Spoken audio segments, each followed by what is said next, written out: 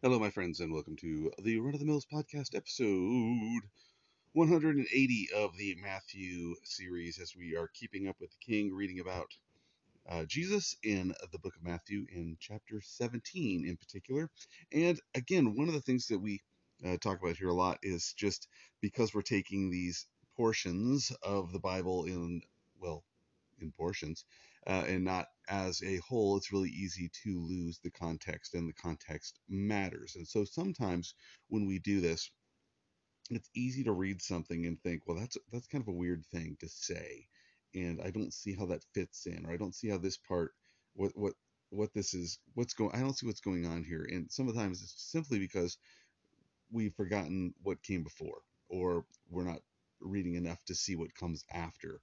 And if you're in church, it's a good little practice to do when the pastor says, in Ephesians 3 verse 6 it says this.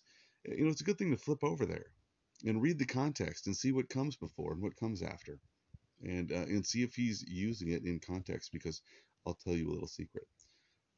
Sometimes pastors use verses out of context, and oftentimes it's not intentional, and sometimes being that it's taken out of context doesn't change the meaning of the verse. I mean, just because something is taken out of context doesn't mean that uh, the uh, the meaning has been altered, though of course it could be.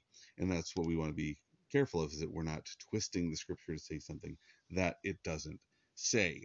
As I mentioned before, when you read what when Jesus quotes the Old Testament, or when Paul quotes the Old Testament, they don't generally talk about the context of what they're quoting, whether that's because they're assuming that their audience knows the context, or because they know the context, or because they're inspired by the Holy Spirit.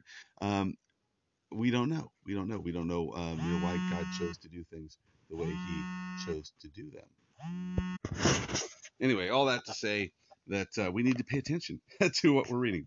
And so what we're reading about this time is Jesus has come down from what was called the Mount of Transfiguration, where he was with Peter, James, and John, and he was there transfigured and glue, and became bright, shining like the sun. And Moses and Elijah appeared and spoke with him, and the voice of the Father spoke and said, "This is my son, hear him."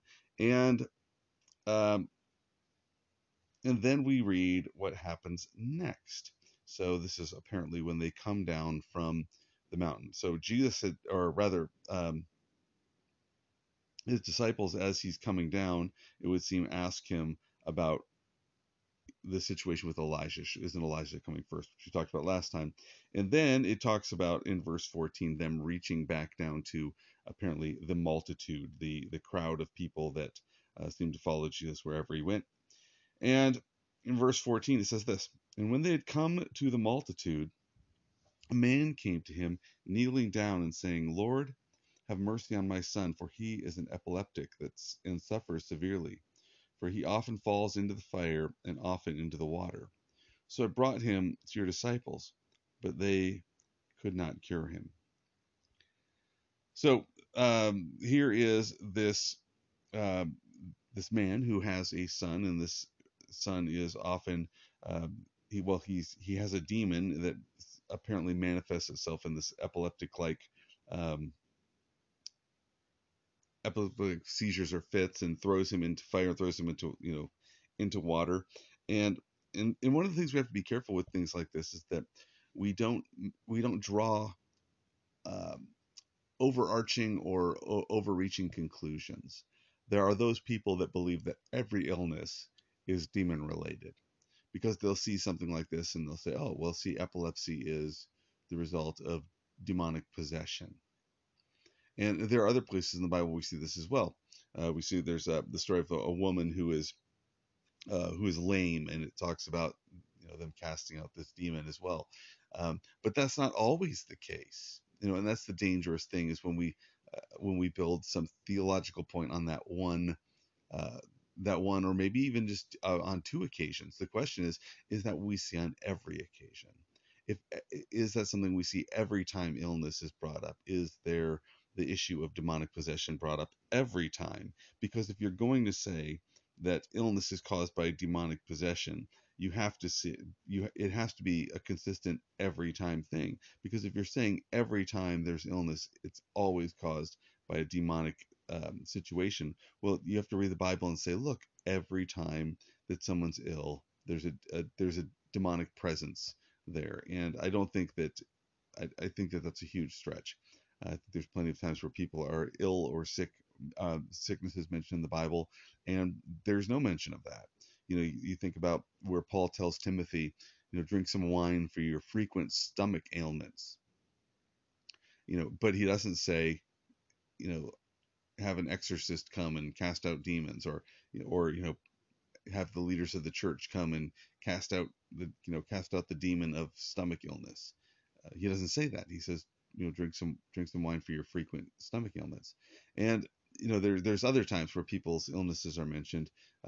Paul talks about, I believe it's Onesimus, who says he was sick unto death, and Paul talks about how grieved he was, but there's no mention of a demonic thing. And so again, that's one of those things we have to be careful about. And it's one of those things again that there are unfortunately those churches that in their pursuit of spiritual things, which is not bad to be pursuing spiritual things and desiring spiritual gifts, because the Bible does tell us that we ought to desire spiritual gifts. But the problem is when we overreach, or we overextend what the Scripture says. We need to make sure that what we are doing and what we are saying, what we are teaching, is consistent with the totality of Scripture. And often what happens is people start embracing teachers rather than what is being taught, right? So rather than saying, oh, I'm embracing God's word, they're embracing the teaching of such and such a teacher, and they're accepting what that teacher says without question and without examination. And that is a dangerous thing. And it's also not following what the Bible says, because we are told in the Bible, and uh, in Thessalonians, we're told, to test all things, hold on to what is good, avoid even the appearance of evil. We're supposed to test things, and we talk about testing things. And I know I've mentioned this here before, but I think it bears repeating that we talk about testing things. There needs to be a standard by which you test them. When your teacher tests you when you're a kid at school, there is oftentimes the teacher's guide. I remember as a kid, um, that was a big thing. If you could, if you could take a peek into the teacher's guide. I one time had a friend who, uh, we had like a bonus question in math, and my friend had gotten a watch for his birthday, and he was so confident that he had the right answer that he bet his watch against another kid that he had the right answer for the bonus question. And the other kid was like, nope, it's wrong. I have the right answer. Well, they didn't have the same answer, so they were arguing back and forth. And the kid says, well, I bet you my watch. And the kid said, sure, I'll take that bet. And the kid who bet his watch was wrong.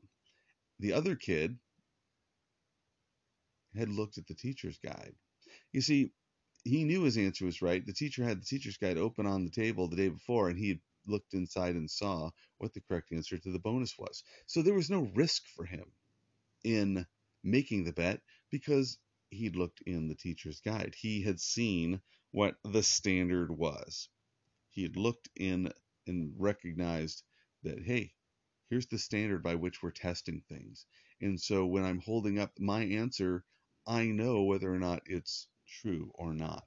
And so that, again, is one of these challenges for us as believers, is to test what we hear, test the things we're told, test our traditions.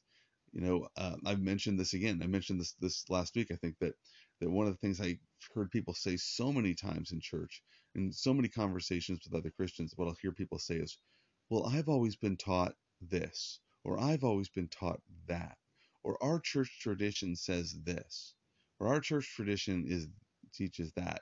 And all those things might be true and they might not be. The question is, what are you putting your faith in? Are you putting your faith in what you've always been taught? Or are you putting your faith in the Word of God?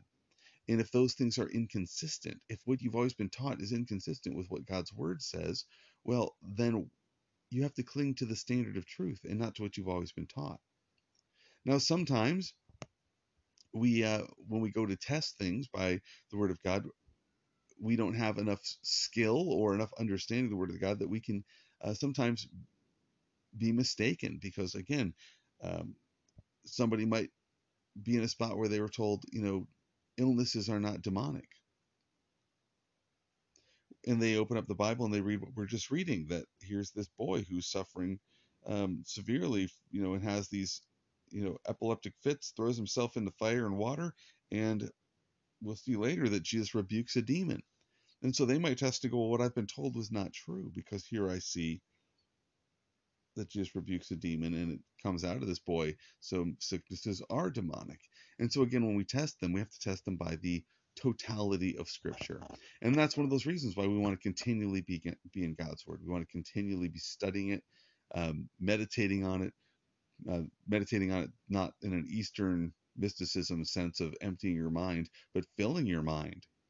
Quite the opposite, filling your mind with God's Word, thinking about it, considering it, looking at these topics, um, things like demonic possession, and looking and saying, hey, what does the Bible say about this as a whole? I'm going to look that up. Studying it, memorizing it, continually doing so that you might put to test the things that you're told, put to test the things that your pastor's preaching, put to test the stuff that the podcast guy is podcasting, and put to test your traditions and your previously held beliefs. Put into test by the totality of the Word of God. God bless you. We'll finish the story next time. Maybe.